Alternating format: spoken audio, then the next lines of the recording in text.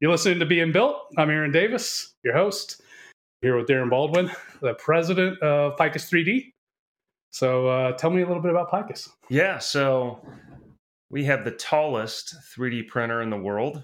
Oh, wow. Okay. Yeah, out of West Jordan, Utah. If you've been to the area, not long from Sundance, it's actually a great time to be there right now. Is it? Yeah.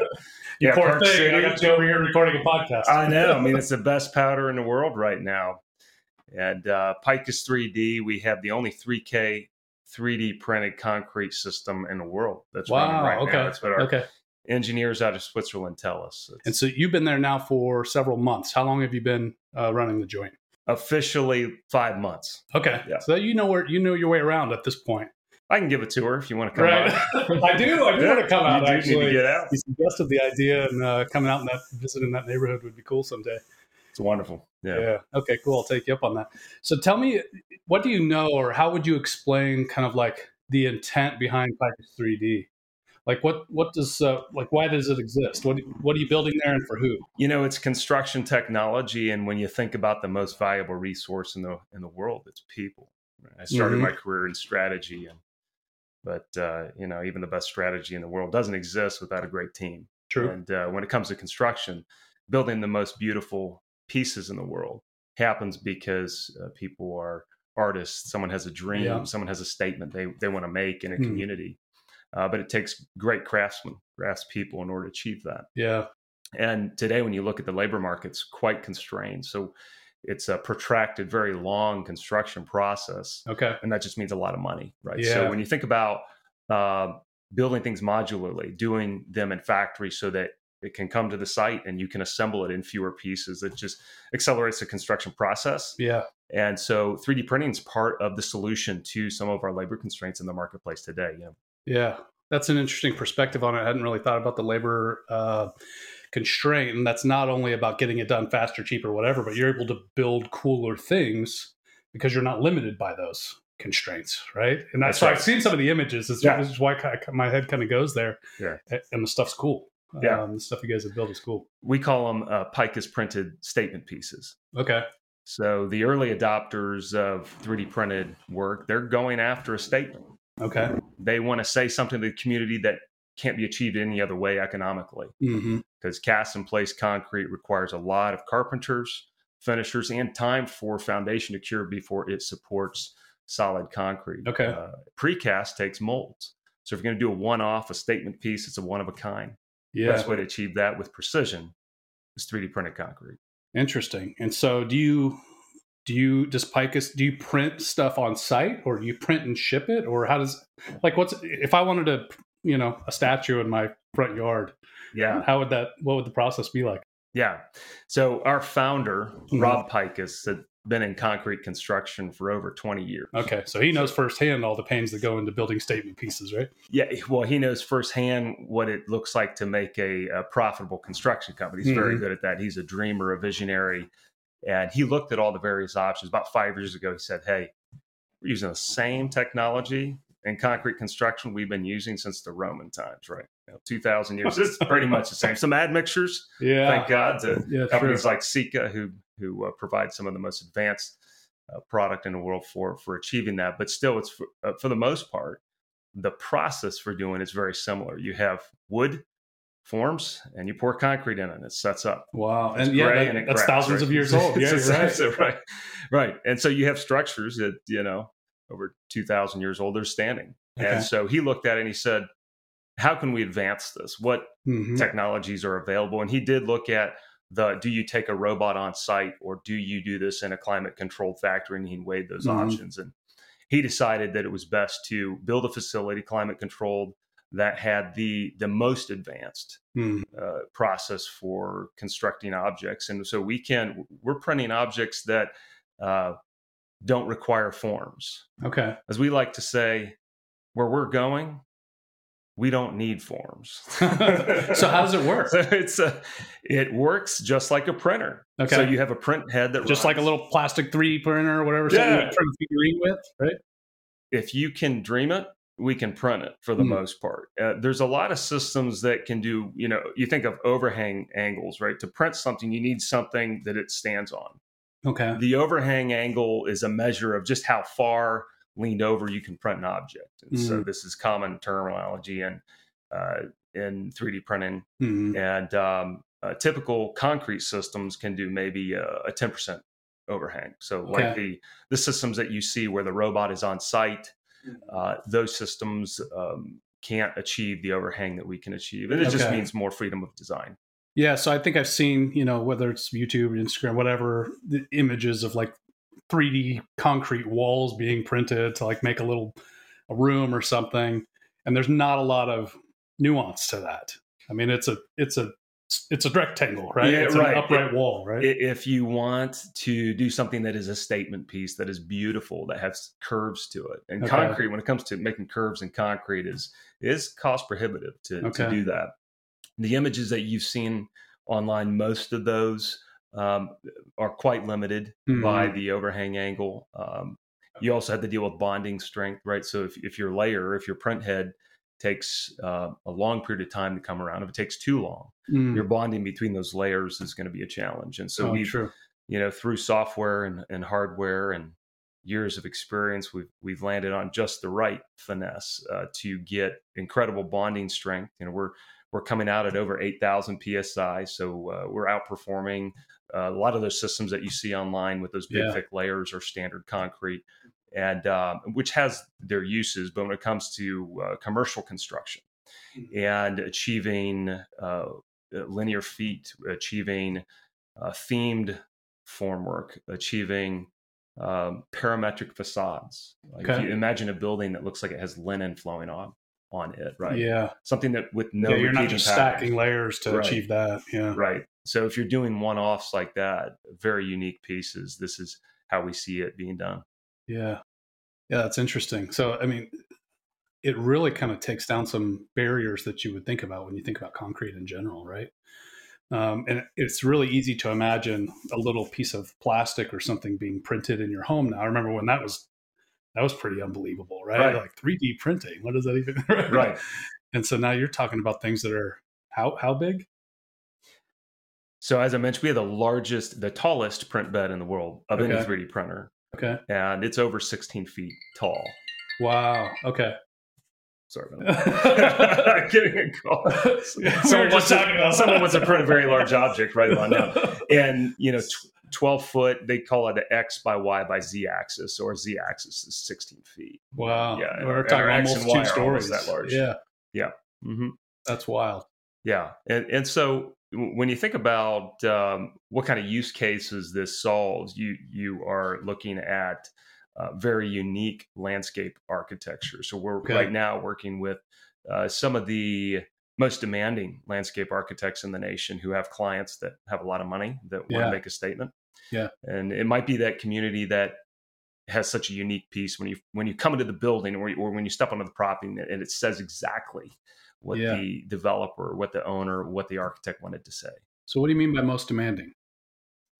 You don't mean that they yell and scream and they're mean. You mean come on, we need this fast. I will give an example on being fast. So we got a call from one of our partners that we work with, two of the largest concrete construction companies in the nation, Baker Concrete and Lithko Concrete, two of the largest concrete installers.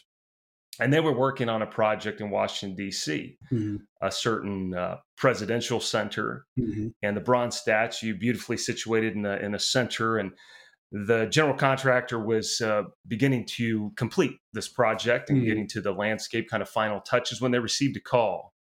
Hey, the President of the United States is going to be there in 5 weeks. Wow. And it was a little bit of surprise, right? Thinking he's going to be there in 5 weeks. And they realized we have this custom radius seating wall. That has to set just right along this radius so that you can see the bronze statue of this previous president. And so our current president's going to be there in 5 weeks. You don't tell him, hey, come back in 10, right? Yeah. You do what you can to make sure this job's done. Well, if you're trying to do a custom radius wall, cast in place and getting a crew to show up, even with weather, it just may not be possible. And so they scratched that and they thought, what about precast? Maybe someone can make a mold and get it done. And we know making molds is a long, protracted process. It usually takes months, at least a couple months. And so they happen to know Pikus3D was a company that might be able to do this. They called us, and we went from concept to print to ship to install in 30 days. Wow. So when we talk about President of the United States is showing up, it's not that the president was pounding his hand, but people want to make sure that a project's ready to show off for the press and for the president's entourage. And so we were able to achieve that in 30 days. I had no idea you were going to answer with a presidential viewing when I asked that question, but that would be a pretty demanding context. And so, back to your question about demanding. So we're getting invitations to bid on other presidential centers, very large corporate headquarters who want to show off what they're able to do with their space and their place. If you are hiring some of the best talent in the world, think of Google, Amazon, and you are going after these, hard to recruit talent. You want to have a place that is inviting. That's right. And so it's often these rooftop decks that have landscapes that are very beautiful, and they want something that is not common. I don't know if you knew this, but I hear, I'm not much of a style person, but I've read that style is in style again, that this like minimalist idea where everything's just kind of like square and plain is kind of going out of fashion, and detail and intricacy or whatever is kind of making a comeback.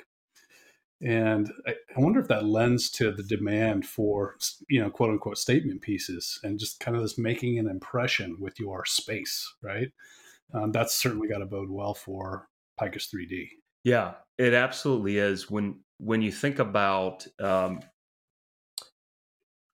we create, if you're an architect and you have access to the only stylist in the world that can do these kind of objects, you want to make your moment when you can. And there are architects who work with clientele that they want something that's not on a catalog. Yeah. They want something that doesn't limit them from showing how they put their fingerprint on something. Yeah, that's really cool. And that's what we're able to support our architects with. Where, I kind of started the conversation with what are you building and why? What was the whole foundation of this? So where's Pikus3D at now? I guess there's two questions here. Like, why isn't everybody doing this, right? Like, why aren't you flooded with competition? And then what are your challenges? Because I'm sure those things are related.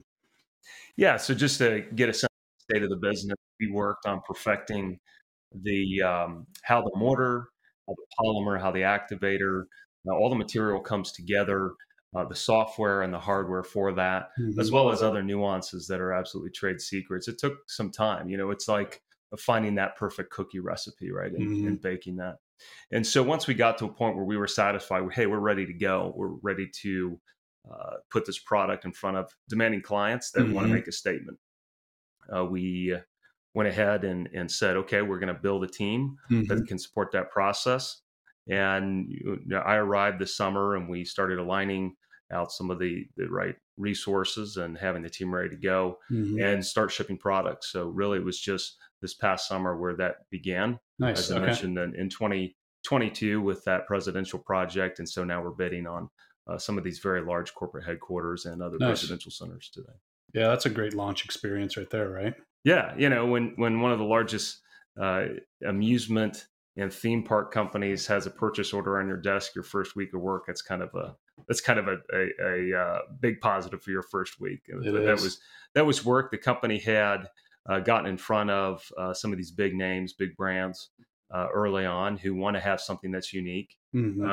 So we're still early stage in terms of revenue and in terms of getting new product out there, but we're in the process of working with these architects who know that they have something unique that no one else has. Yeah. And so that's always a ton of fun, right? To innovate and to create something that breaks the mold from what people are used to seeing when they hear the word concrete.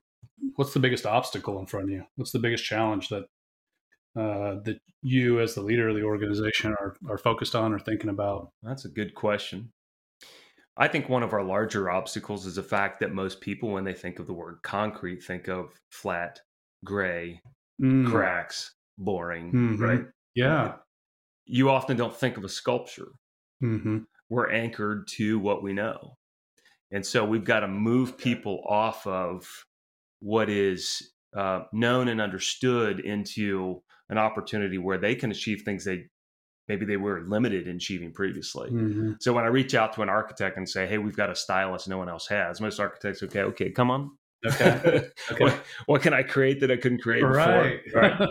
And so you're talking about water features and sculptures and benches and raised planter beds that have a brand or a thesis about them that just communicates in a way that's exciting to people. Yeah. So that's our greatest challenge now is taking people from what they've known and saying to what I said earlier, where we're going, we don't need forms. Yeah. And that in and of itself is such a shift. It takes some getting used to. But as we found with a few early adopting architects, once the light bulb goes off, boy, they're off and creating. So there's a lot of organic enthusiasm. Word of mouth happens. And there's a little bit of, I'm sure, jealousy that happens among designers and architects and so on. They're like, oh, he designed that. Now I want to be able to use that tool and execute things like that. We're excited to invite architects into the sandbox, really to play. I mean, it's that kind of unlimited design experience. So it's a collaborative process. Sometimes it starts with a napkin sketch, or SketchUp is pretty common amongst architects, Rhino. And ultimately, we have a collaborative process where we work with architects to help them achieve what they're wanting to achieve. Yeah. So what I heard in that is really just kind of making the capability and the impact of what Pikus3D can do more known amongst the community of potential users. And I think that's a familiar problem to a lot of innovators. Yeah. So I've actually had people sitting right there in your chair tell me that, nobody's got budget for something they've never heard of or thought about before, right? And so you're trying to sell into, and in the case I'm thinking of, sell into corporate America or whatever, where you got somebody holding purse strings for X, Y, and Z, and you're offering A, B, and C, right? Just making people aware of something that has not been in their Rolodex of thoughts, or I've got red, green, and blue crayons, and all of a sudden they show up with teal, and it just changes things, right? So marketing and sales and kind of like education about your capabilities, I guess, is kind of what I'm hearing. Is that fair? Yeah, that is fair. It's fair. We don't get much pushback when it comes to, hey, do you want to tour our place? Mm-hmm. But I think unless you can get into Salt Lake City and come tour the place and see the printer and process, it is hard to go from where they are to where we're going. Yeah, mentally, just drawing a picture. What we found is the use of virtual reality has been one of the ways that we do that. And so being able to put on a MetaQuest and walk through our facility and see something printed, or walk through their facility and see our objects in the place where they intend those designs to set. Interesting. And so we can show them option A, B, and C. And we found that once you can kind of see in that space with your goggles on, you literally get to see and you get the presence of concrete that's formed and curved in ways that they haven't seen before. That's a really cool use case for VR I hadn't thought about before, but designing and architecting and kind of building physical big physical things in the space, right? That's really cool. Yeah, because when they get to see it in the space that they intended, so the backdrop is their creation, and we're just showing them with this kind of technology, this is what you can do in this space. Yeah. So how do you get their canvas into your studio in Utah, or vice versa? And VR is a good solution for that. VR. So how mature is the utilization of VR for kind of that process? Is that something you've done a number of times? Is that something that's pretty deep part of your process, or are you exploring it? We've just started it with a few early adopters, and we've gotten substantial adoption from them. Anytime that we offer it, people say, well, I've never used. Right. That's what I would say. Right? MetaQuest. Is that for video games or something? Right? So, the Oculus Quest 2 is often what we would recommend people get. We walk them through the process. Sometimes it's the first time they've ever put on any VR goggles. And so that's been a fun part, is for just the adoption of new technology in order to see how our technology fits into their construction process. That's been fun. right? Because you're doing something new together. Once they see how it works, it's we get to create together in that space, and I think it accelerates.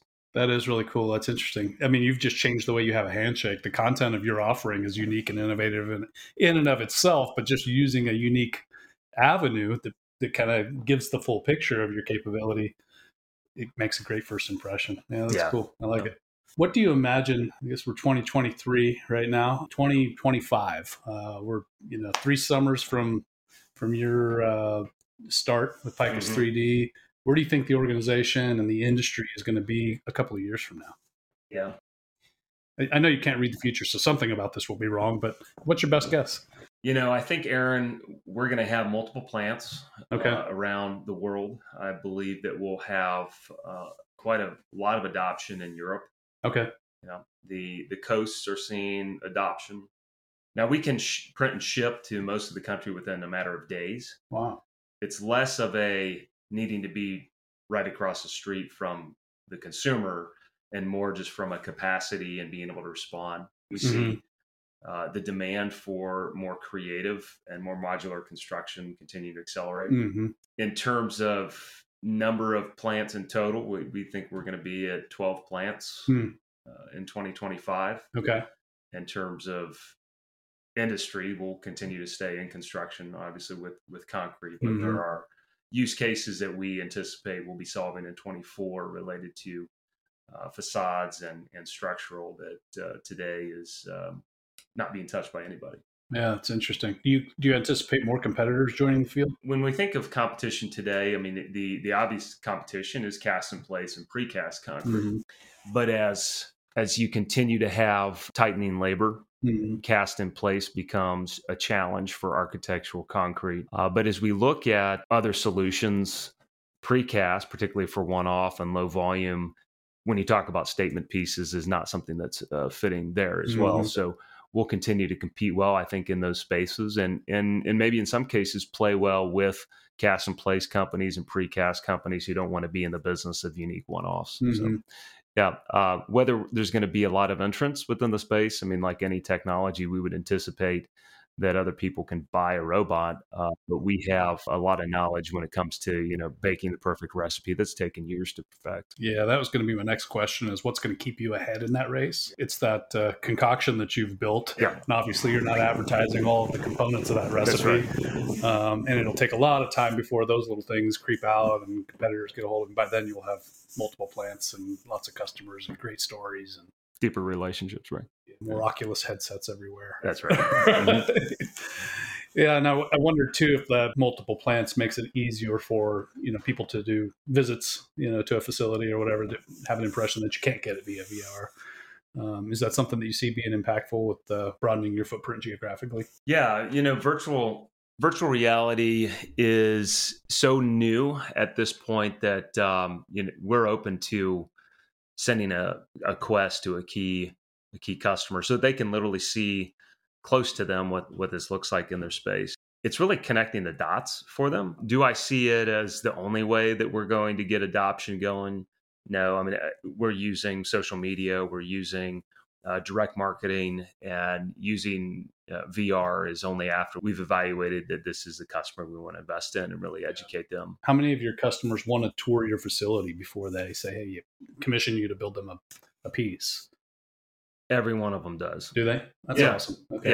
Yeah. It's part of the experience we're finding because it is unique.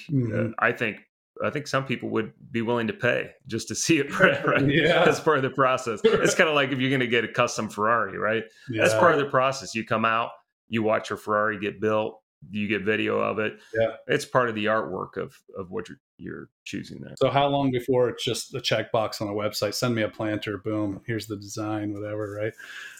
Maybe you're a ways out from that. It's still pretty novel, I guess. So there's an intrigue.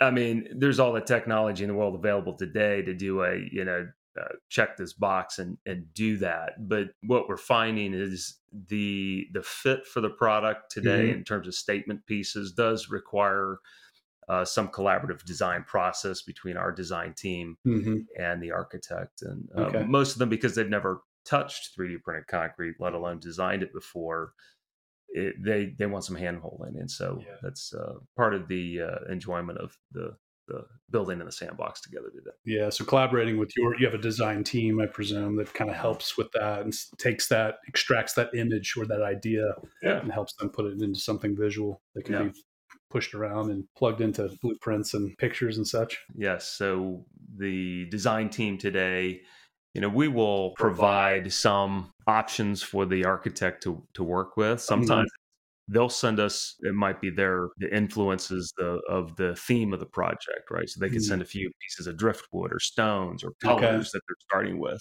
So it might be very early in the process, or it could be further down through the project before we get any kind of ideation with the architect. So. Referencing your design team makes me think a little bit about, these 12 plants a couple of years from now, and obviously that team will have to grow over time. Tell me a little bit about the team and the team that will be. What are the critical skills that are going to kind of make this growth and help you get from A to B?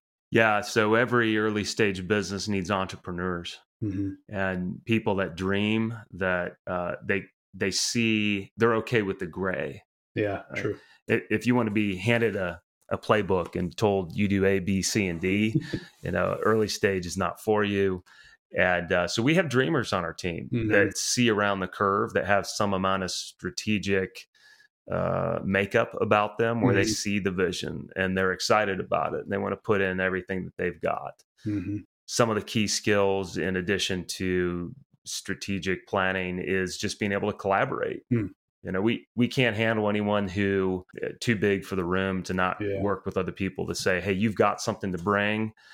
So humility is a key part. In my experience, in a small organization or a new organization where a lot of things are being figured out and everybody has to wear a different hat and you got to change hats often, egos are just the most, my job, your job, the ego person or whatever, those are the most disruptive, distracting, unhelpful. Those are the worst places for those kind of traits to exist. Yeah, we like to fail fast, learn fast, and win fast.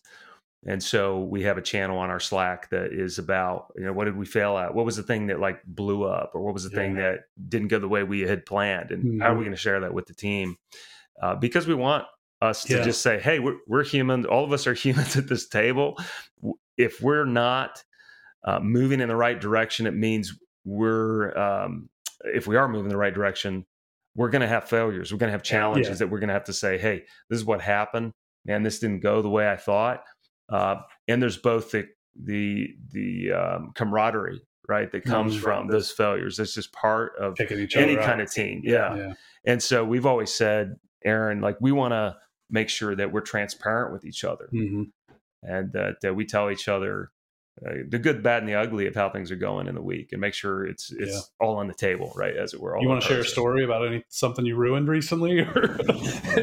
There's at least a couple things that we break things on a regular basis. It's part of finding our limits. Yeah. So just physically breaking something in your equipment. Physically break it, right? Yeah. So, we're in an industry that had obviously high standards for safety. When you think of construction, at the end of the day, people will interact in these spaces and set on the objects. And in some cases, these objects could be structural and hold up spaces. And so they have to meet the demands of engineering. Yeah, so we work, our engineer, every piece, because it's unique, every piece has to be engineered. I'll give you an example of third week after I had arrived. I headed out to visit with one of the largest landscape companies in the nation who distributes some of the highest quality products, and they have a customs division. We sent them 4 benches. We had our meeting with the 15 engineers, and we went out to tour the facility and see the 4 benches that we had shipped.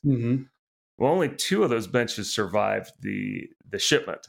So we had, obviously, we had worked out the printing process, but then the crating and shipping apparently had not quite as much engineering as we had hoped. Oh, no. So you go back to, okay, who do we want to work with from a shipping perspective? Yeah. Do we need to get a crating engineer?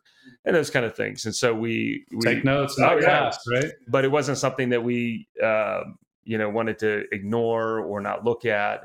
We actually worked with this company to how do we collaborate together. In fact, they're a great partner. They, in fact, wanted to send one of those folks out to our place and see how do we create these objects? If they're fragile because they're efficient, I mean, one of the advantages of 3D printing is that you're talking about sustainable, green, right? They're often hollow. So if you're printing hollow objects that aren't consuming near as much CO2 because of the reduction of material, there are challenges with creating. And so we just had to be honest with what were the challenges in that process and how do we address them. Yeah, that's a great lesson learned. Unfortunate sometimes that those failures that teach you also cost money, right? Set customer plans back a little bit, that kind of thing, right? Yeah, it sure is valuable, but right, if we're honest with each other, we can solve it together and move on. Yeah. Every business experiences those all the time. I was just speaking. My little brother's an entrepreneur, and had a big setback, and we were just chatting about that the other day. And it's about managing your emotions in those moments so that you can still be a good student as the lesson's being taught, instead of just seeing red ink, right? Instead of just being kind of disheartened by the failure. Like, go back, look at the notes, study the questions you missed, right? And that's part of how you learn.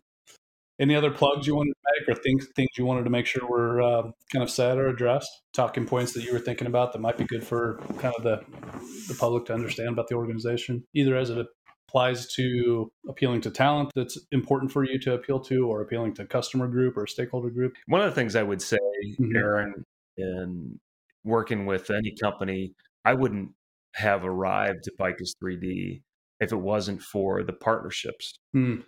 As you look at the early stage, is high risk. And Rob Pikus is phenomenal in terms of building a business that had a DNA where we treat each other like family. Okay. So we talk about in 2023 how we're going to engage as a family, be honest with each other, look out for each other, but we're also going to have focus. So we're going to say no to the things that don't fit where we're going.